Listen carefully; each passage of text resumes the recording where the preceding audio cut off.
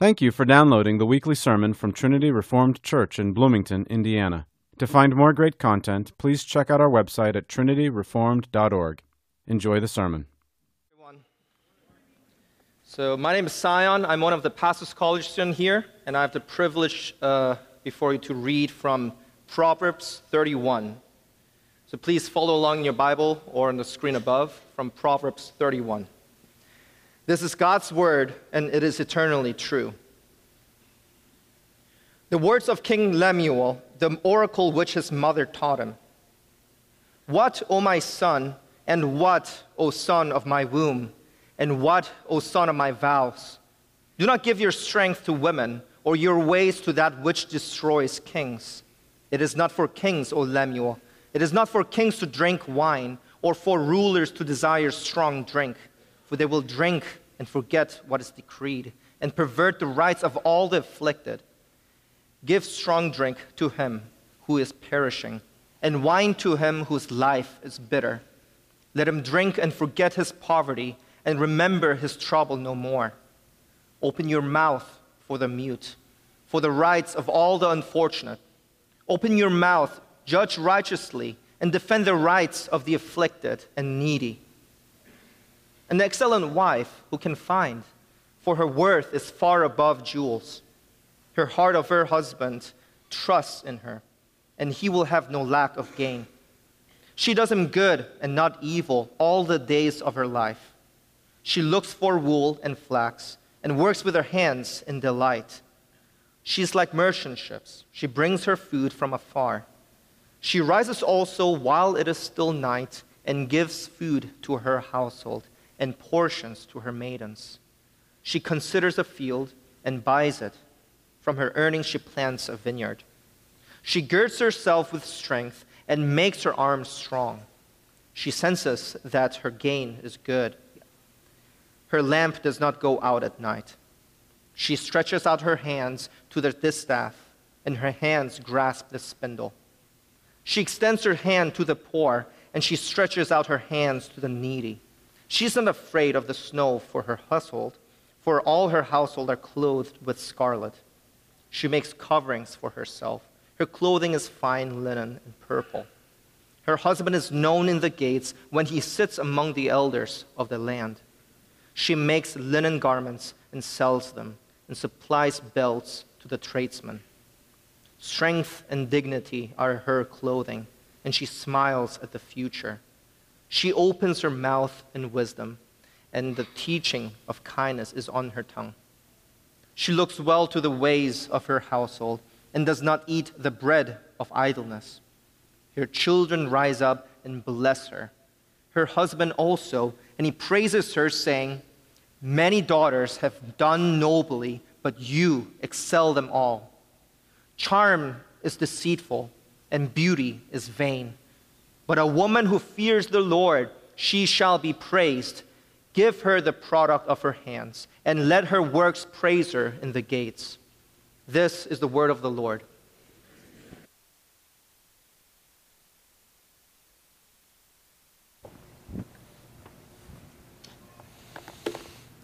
Happy Mother's Day. You too. Somebody say that. Thanks.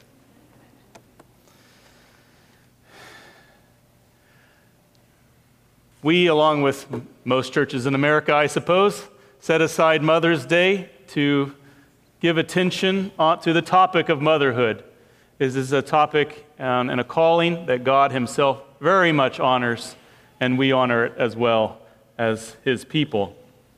But I'll tell you what, this is my first Mother's Day sermon to try to preach, and it turns out to be pretty difficult. Because when you're touching on motherhood, you're touching on sexuality. And when you're touching on sexuality today, you're touching raw nerves everywhere.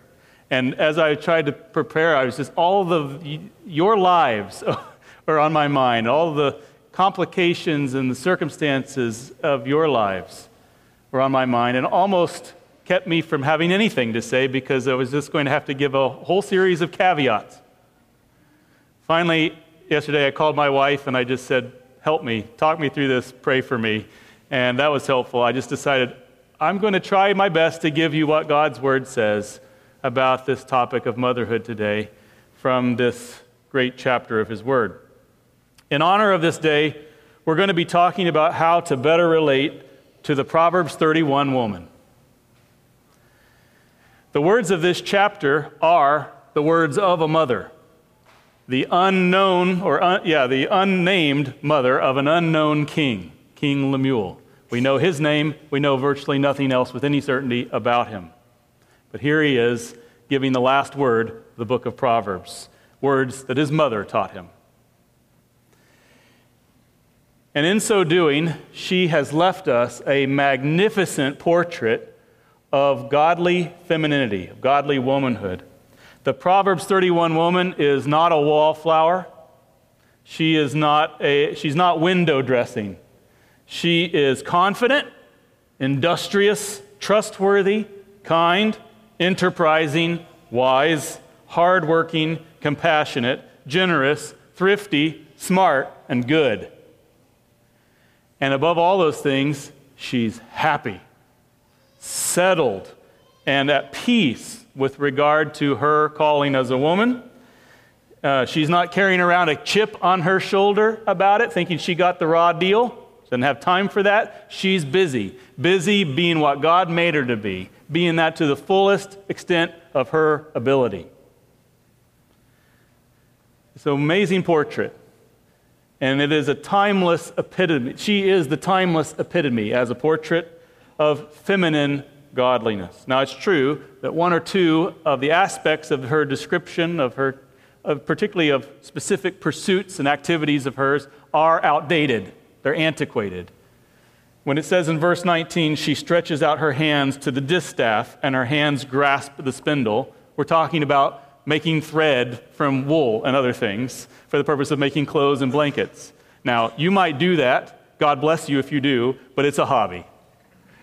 It's not of necessity. We can go to Walmart and we get all that stuff real cheap, real easy. But her description generally, and certainly the descriptions of her character and what motivates her, her attitudes, her outlook, what her concerns are, these things are timeless.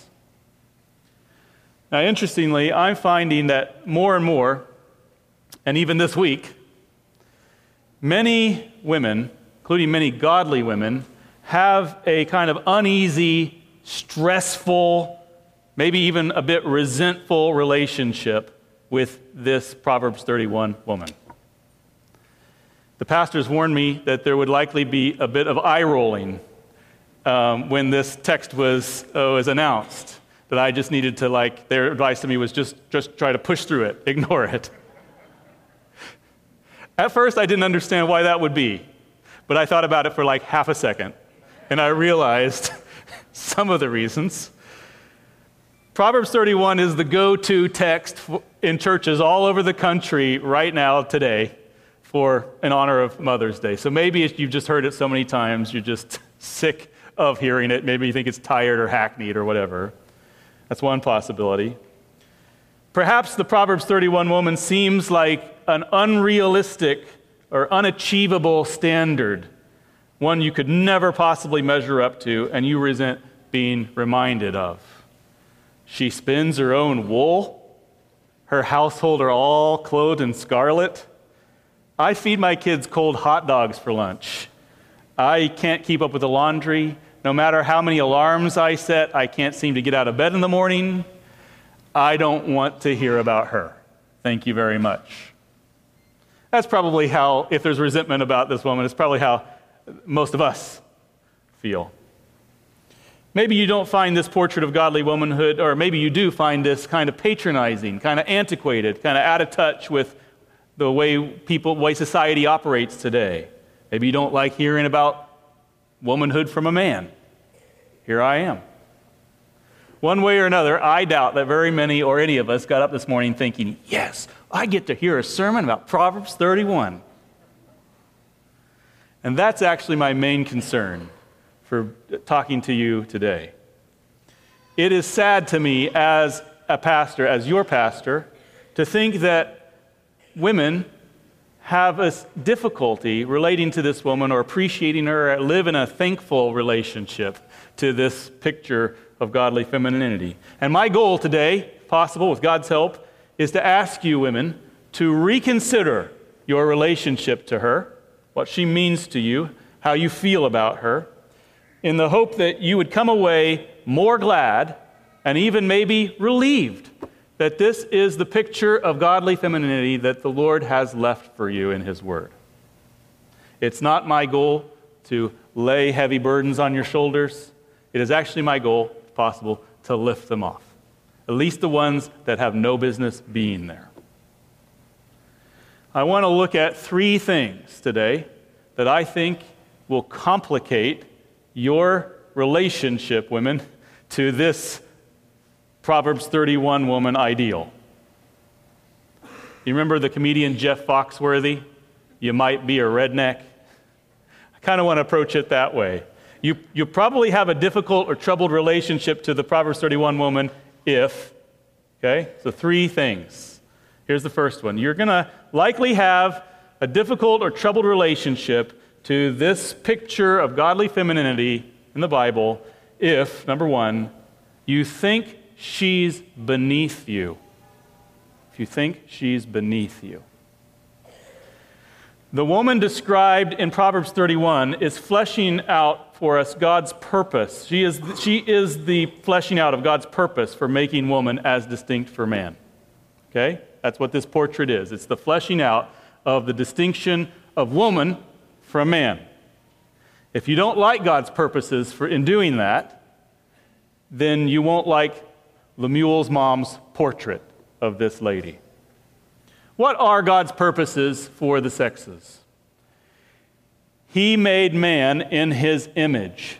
That's the inclusive man. This is Genesis 1. He made man in His image and in His likeness in 2 types, male and female. That was from the beginning. Men and women are not the same, nor are they made to fulfill the same function in this world. God made the man first, and He made the woman second. And that is reflective of a hierarchy or a rank, not in relationship to Himself, because both men and women bear His image equally, and both of them are fellow and co-heirs of the grace of life. So not in relationship to God, but in relationship to one another in this world. God has given a higher position to the man. He made woman for the man, not man for the woman. He made man to bear more responsibility than the woman. And there's all kinds of ways you could talk about that, all the way from the broadness of his shoulders and his physique and design, how God made him to bear more weight. But if you really want to get to the bottom of it, you go right back to Genesis 3, at the fall of man into sin. And what we know from Scripture is that it was not when Eve ate the forbidden fruit that man fell into sin, but when her husband Adam ate. He is our federal head. He bore ultimate responsibility for all of us. That's by God's design. God made woman weaker than man. He did that. He made her softer, better suited to the nurture of children. He made her more instinctively nurturing than men. He gave her a womb. He gave her breasts. He gave her the unique honor of bearing children. And by extension, God made the woman's priority to be the home. Not exclusively. If you were paying any attention to Proverbs 31, that woman is all over the place, doing all kinds of things. She's not a recluse. She's not cooped up in her home. She is active in the community. She's active in trade and business in the community.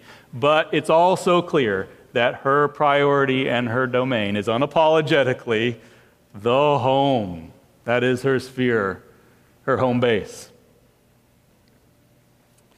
All of that can easily be demonstrated from Scripture. That's just right down the middle, biblical sexuality, biblical anthropology, God's design for the sexes.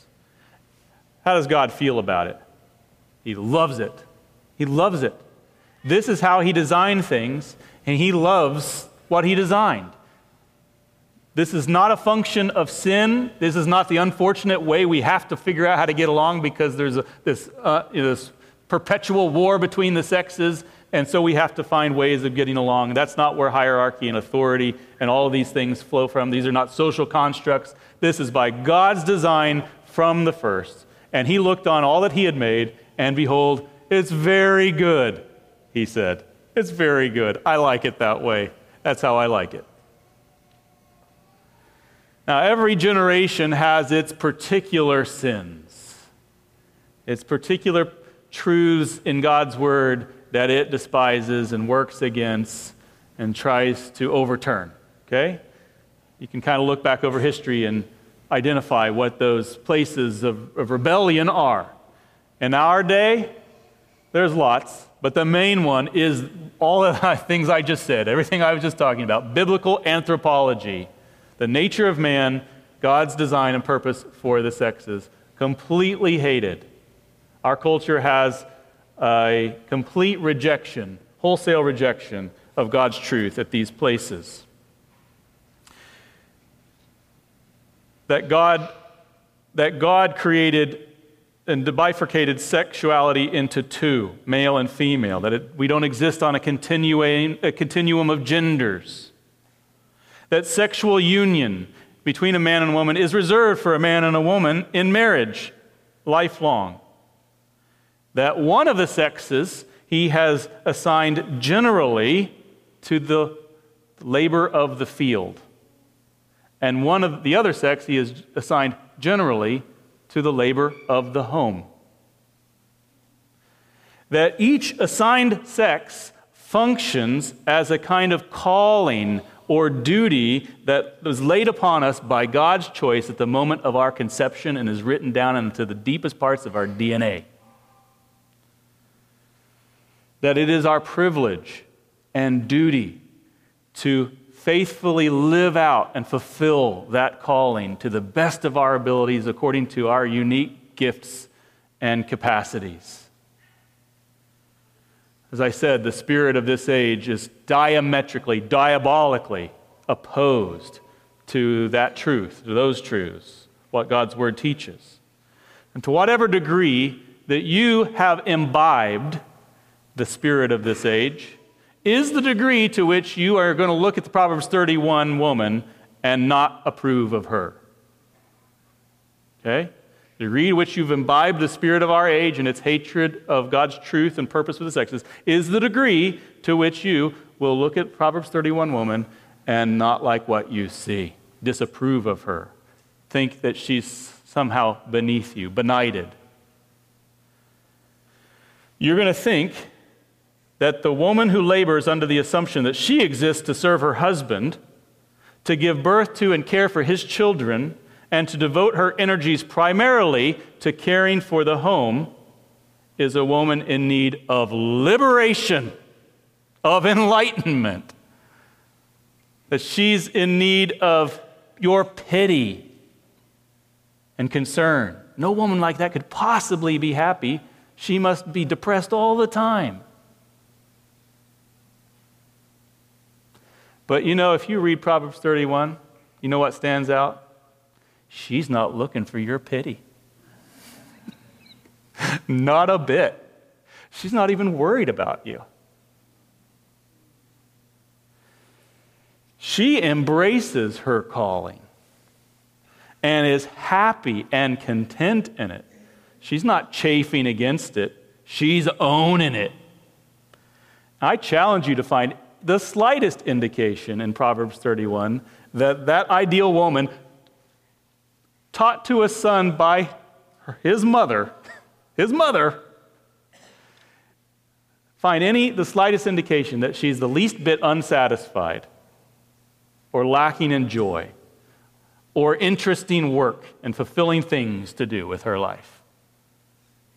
She embraces the challenge that God has put before her in faith, and she goes about busily fulfilling it. Women, have you embraced your calling as a woman? Have you embraced it in faith before God? It is the way to be happy. Happy. God is good. His ways are good. His paths are pleasant paths. And His commands are not burdensome. They're freeing and liberating. Not that the Christian life or the life of obedience or the life of womanhood especially is easy. It ain't. It ain't. But it is the path that leads to joy and fulfillment and satisfaction. And that's because God is good, and He's a good designer. And His blessing rests upon those who are fulfilling His design, His pleasure. The world is not going to encourage you in this direction in the least. You know that. Anybody know that? Felt that recently? There is absolutely no encouragement to be found in this world right now in the direction of godliness at the point of our sex. Whole world in a heyday of rebellion. But you know what's more valuable than the approval of the world? God's pleasure. A sense that God approves, that God is pleased, is so deeply satisfying that you could even come to say in faith, and by experience at times, you can have all this world. Give me Jesus. Give me God's approval.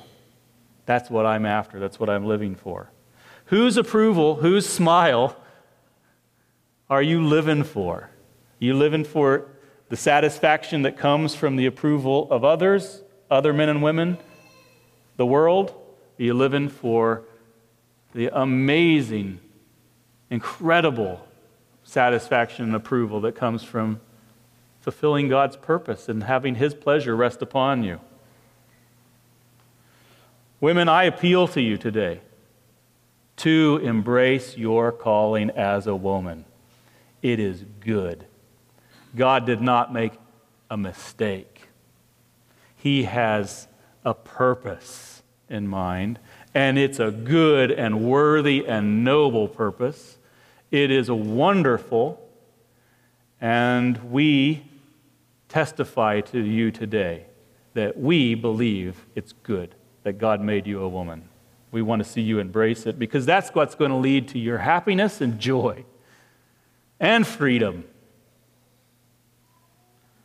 What can be more fulfilling than carrying out and realizing, living out the purpose of your existence before God? Well, that's the first thing. If you are going to have trouble with the Proverbs 31 woman, if you think that she's somehow beneath you, some poor benighted soul in need of rescuing and pity, she's not. She's not looking for it. Thank you very much. She's happy. Secondly, you're going to have a troubled relationship with the Proverbs 31 woman if you won't accept her being always above you. Unattainable, out of reach, if you aren't content just being a small reflection of her ideal. The Proverbs 31 woman is an ideal. There aren't very many women in this world who can keep up with her excellence, with her industry, with her the things that she seems to have mastery over with ease are just incredible. You're never going to have a peaceful, easy, uncomplicated relationship with the Proverbs 31 woman if you can't understand that she is an ideal and the way ideals work. So I want to step away from Proverbs 31 into a world we're more familiar with, and that is Jesus Christ. Jesus is the ideal man, human, man. Okay? He's got all the gifts. He's got all the graces. He is the fullness. Okay? The fullness of humanity. And as Scripture says, it is our obligation, these are the words of Paul in Ephesians 4, we are to grow up in all aspects into Him who is the head, even Christ. That's to be our aim and our ambition as believers. And yet, how much of Jesus' fullness can any of us individually expect ever to achieve? More. That's it. We can hope to achieve more. By God's grace, we do achieve more, the help of His Spirit, day by day. We are to aim at Jesus all. He's the standard by which we're measured. But at the same time, we've got to be modest and humble about that. We are not all. And we are not going to be all in of ourselves. Certainly not ever in this life. Not if we lived 1,000 lives. But with God's help, we can always grow to be more like Jesus. When Jesus glorifies us someday, we will perfectly reflect that part of His fullness, which He has made us to perfectly reflect. But it will still just be a part. Jesus will always be all and the fullness. Still, He's the yardstick by which each of us are to be measured. He's the standard. And being like Him in His fullness is always and ever to be our ambition. But He would not have us be despairing or despondent or to give up because we'll never achieve unto the fullness. Do you understand? Jesus would not have that. That's not faith. He's come to set us free and to give us an abundant life and a satisfying life in pursuing Him and enjoying Him. I think Proverbs 31 is a little bit like that. It's like that for women making a claim to godliness. There she is, the epitome of godly womanhood. She's there for you sisters to aspire to, knowing that you will not achieve the fullness of her perfections. Who could? Have you ever read Proverbs 31? My mom had a friend. Carol Cameron is her name. I think Carol had how many sons? Oh, just 7? I told everybody it was 10 or 11 in the first service. Probably felt like that to her. She had 7 sons.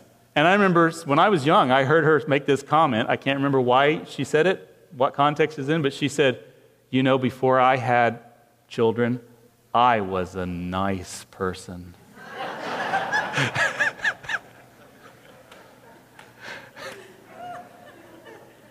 Such a nice person.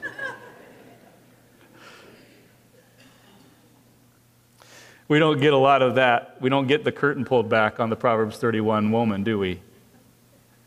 She's just an ideal. Now, my own mother, Valerie, flew pretty high with regard to the Proverbs 31 woman ideal. But if you held her up against the ideal and looked at it honestly, she would fall short in many respects. And if she were here today, she would be nodding and affirming that and saying amen. Are you content to be measured against such a standard, such an ideal, and forever fall short of it, and still hold your head up high as an accepted and approved of daughter of the King, of your Father, through the merits of your Savior? And can you have faith in enjoying God's acceptance to still strive to be more like her ideal?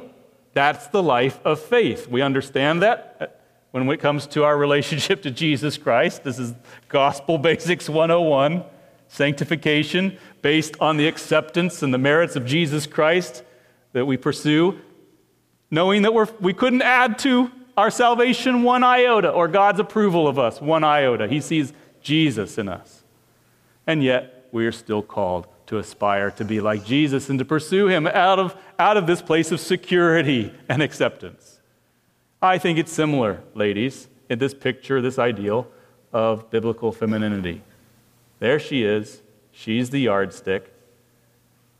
God approves of you. Now try to be more like her. I want to take this comparison with Jesus just a little bit further. The church together is Christ's body, and we are all individually, these are the words of Scripture, we are all individually members of it. 1 Corinthians 12:27. And we each have our different gifts and abilities, different measures of grace. We are not to look askance at one another and to judge one another for being less like Jesus than we think we are, or less a part of the body because you're not a part that has the honor that we think it has.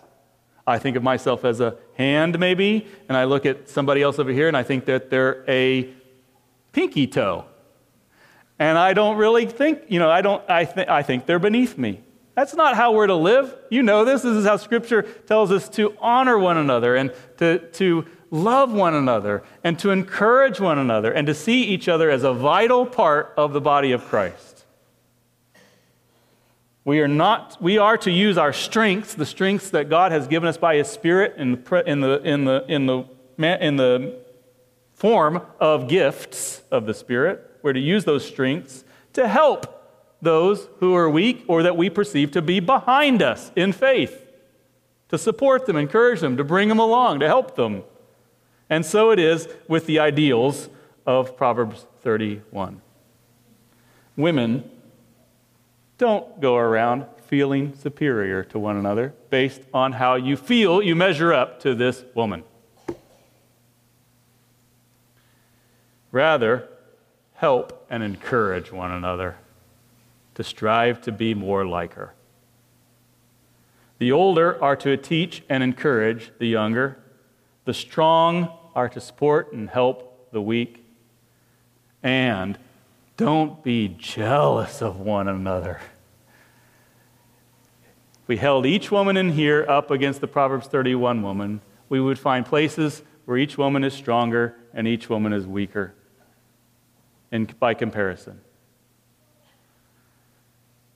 And you might look around and you'd say, well, that woman, she's got a lot, she ticks a lot of boxes, as far as I can tell. And you might be tempted to be envious of her and to be jealous and to feel depressed and discouraged about yourself. Please don't do that. What a waste. Be content where God has you. Don't beat each other over the head with Proverbs 31. That's what I'm trying to say. And don't beat yourself over the head by comparisons to other women in the church. You all have the same ideal to aspire to, but not everybody has the same capacities or gifts or stations. And this is key. You're not all starting from the same place. Some of you, many of you, are first-generation godly women. And that's difficult. You got a lot to figure out. You maybe didn't have a good model of biblical femininity to follow and to be shaped and formed by in your childhood. So would you be patient? This is going to sound like self-helpy. Be patient with yourself. Okay? And please be patient with one another.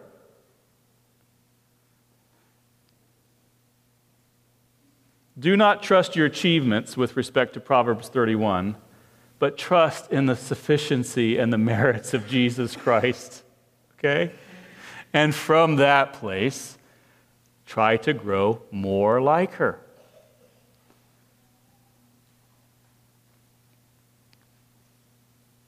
Are you content to have the Proverbs 31 woman always out in front of you and always out of reach?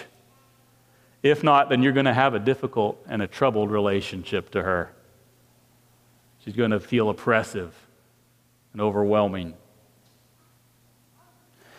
Then, too, this is also equally important, are you content to have some others in the church out ahead of you and some others behind you, and to live in that place where God has you right now today with graciousness and faith and hope for the future and love for one another that abounds?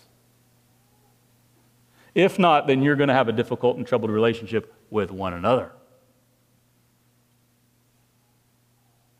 So here's what I want your aspiration to be, women. How can I grow this year a little bit more like the godly woman described in Proverbs 31? And how can I graciously encourage my sisters and help them grow along with me? Okay? That's your aspiration. And now our last point. You're going to have a difficult time relating to the Proverbs 31 woman if you are controlled by different fears than she has. One of the things that shines through in this portrait of a godly woman is this woman's settled peace, her seeming lack of insecurity or inner conflict about her calling or the circumstances of her life. She is strong and consistent, steady and unflappable. Now, of course, given all the things she's doing, you know she's encountering trouble and pushback and disappointments and difficult circumstances and loss and grief and all the things that we experience in our lives. But she does not seem to be thrown unhorsed by it. She does not seem to be deflated or demoralized by it. Her emotions seem to be stable. She's hardworking, puts in late nights and early mornings, but worry and fear are not what's driving her on. Her outlook is sunny. This is actually the line that drew me to this text. I didn't even remember at first where it came from, but this is what God put into my head as I was thinking, what on earth do I say on Mother's Day? This is the line. It's from verse 25. She smiles at the future. She smiles at the future. She seems to be a woman entirely free of fear and anxiety. How annoying.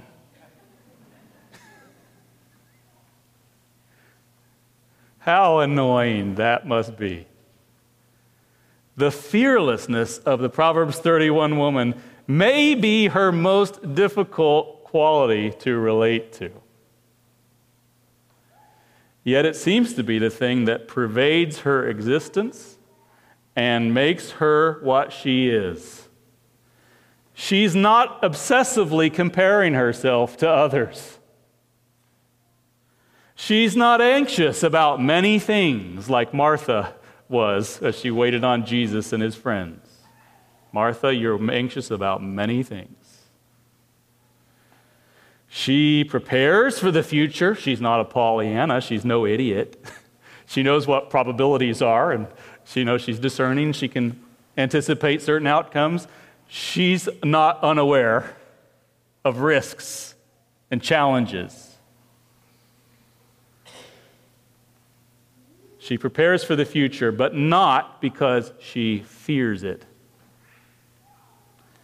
Quite the opposite. She looks at tomorrow with hope and the expectation of good things to come. Can you relate to her? In my experience as a husband and a pastor, this is a very uncommon quality that for a woman to enjoy. This kind of fearless hopefulness about tomorrow. Both men and women struggle with fear, and the older I get, the more I experience, the more I learn about myself, the more I understand that fear is a massive challenge for all of us to face. But it does seem to be generally more intense and more common, more of a struggle with women. And that's understandable. That's understandable. Women are more vulnerable in this world. We're all pretty vulnerable if we stopped and thought about it for half a second. But you know, women, you're more vulnerable. You're weaker. There are scary things in this world, and there's more reason or cause to be afraid. And yet fearlessness is the very quality Scripture admonishes women especially to possess. Fearlessness. I want to take you to 1 Peter 3, verses 5 and 6. This is the Apostle Peter writing with instruction for women, and here's what he says.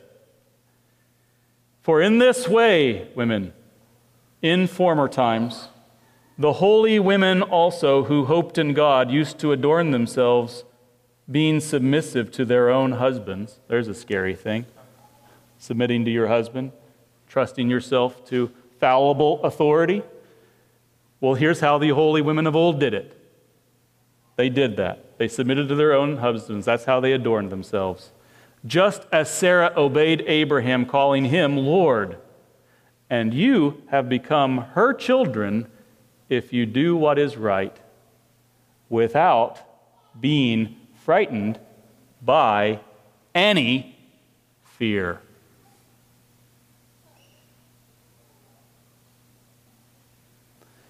It's a fearful thing to submit to authority. It takes faith. And where does faith come from? It comes from fear.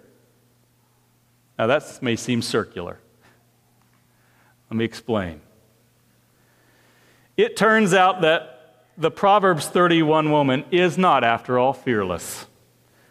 Neither was Sarah. They just have a different fear than most, a fear that sets them free from the bondage to lesser fears and other fears. Look at verse 28 of Proverbs 31. Her children rise up and bless her, her husband also, and he praises her, saying, many daughters have done nobly, but you excel them all. Charm is deceitful, and beauty is vain. But a woman who fears the Lord, she shall be praised. Give her the product of her hands, and let her works praise her in the gates. A woman who fears the Lord. That's the secret to her success, the Proverbs 31 woman's success, to her praiseworthiness, to her enjoyment of the fruit of her labors and the accolades of her accomplishments. Fear is unavoidable. You're going to have it, and it must find something to fixate on. Your life is going to be dominated and controlled and directed and motivated by whatever it is that you fear. The question is not whether you're going to be afraid. It's going to be what you fear, who you fear. Now, Jesus admonishes us all to fear the Lord. He says in Luke 12, verses 4 and 5, I say to you, my friends, do not be afraid of those who kill the body, and after that have no more that they can do. But I warn you whom to fear. Fear the one who, after he has killed, has authority to cast into hell. Yes, I tell you, fear him. You can fear God or you can fear man. But you can't fear in both directions. Pastor Tim said that many times, and it's true. The fear of the Lord sets you free from the crippling fear of man and circumstances.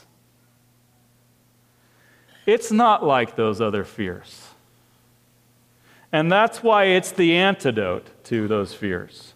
To fear God is to fear the one who can not only kill you, but after that, eternally damn you to hell. But it's not like a cowering fear that we're being called to. It's a humble recognition of his sovereign authority and power. Yes, perfectly expressed by saying he has the authority to condemn you to hell. But it's not like a cowering fear that keeps us huddled over in a corner waiting for the next shoe to drop. It remembers that God is merciful and good, faithful and true. And that if we turn to him in repentance, he gladly, willingly receives us and gives us the kingdom. And that if we turn to him, he will never cast us out. He will own us as his own true child and love us faithfully as only a perfect father can. He puts a spirit within us, a new spirit, a spirit of hope and of believing and of joy and trust. That's what it means to fear God. Not at least in the way that he commands us, and Jesus commands us to fear God. It's to trust him, to live to please him, because he is so good.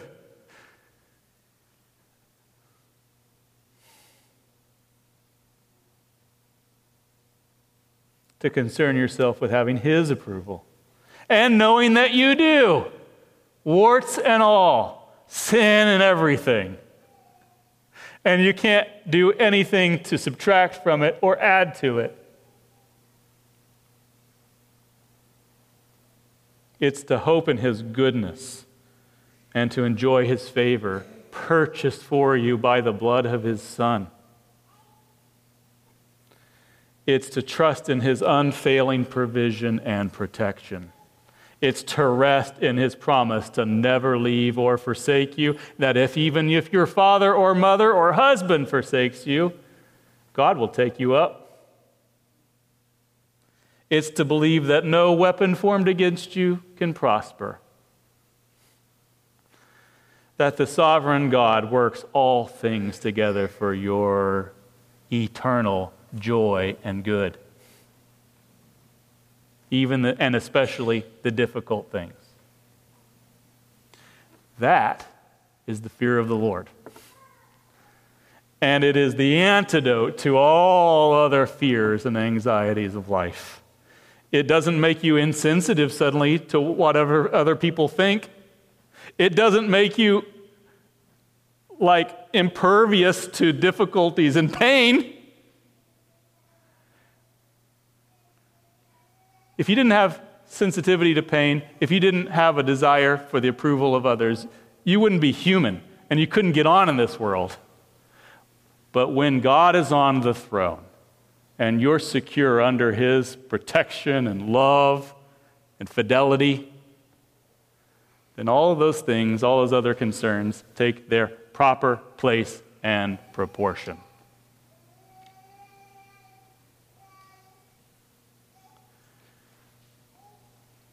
You put any other fear in the place that belongs to God, and it becomes a horrible tyrant in your life. To the degree to which you fear the Lord is the degree to which you will be able to relate to, thankfully, joyfully, the Proverbs 31 woman. And try to start following her example and being shaped more and more into her ideal. The fear of the Lord is the key to her strength, and it frees her to be all that she is. You want to be like her? It starts with fear. the fear of the Lord. Sisters, the Proverbs 31 woman is the epitome of feminine godliness. Maybe you're not married. Maybe you never married. Maybe you married, but God hasn't given you children. There's still a lot to learn about femininity and godly womanhood from that lady. Linda Skaggs. Linda, if you're watching, we love you. Linda, never married, never had children. She's got a lot of kids. So many kids that she has loved on and owns as her own and takes special joy and delight in, and who delight in her in return. She's a woman. She's embraced it. It's beautiful. Don't resent the Proverbs 31 woman. Have faith in God that He who began a good work in you will be faithful to complete it. Have faith to look to her example and seek to grow more into her likeness, humbly, modestly, knowing that you are accepted of the Father through Jesus Christ. Your salvation does not depend on how well you conform to the Proverbs 31 woman, but only depends on whether you have been purchased by the blood of Jesus Christ and have received of God's forgiveness and acceptance of you through Him by faith.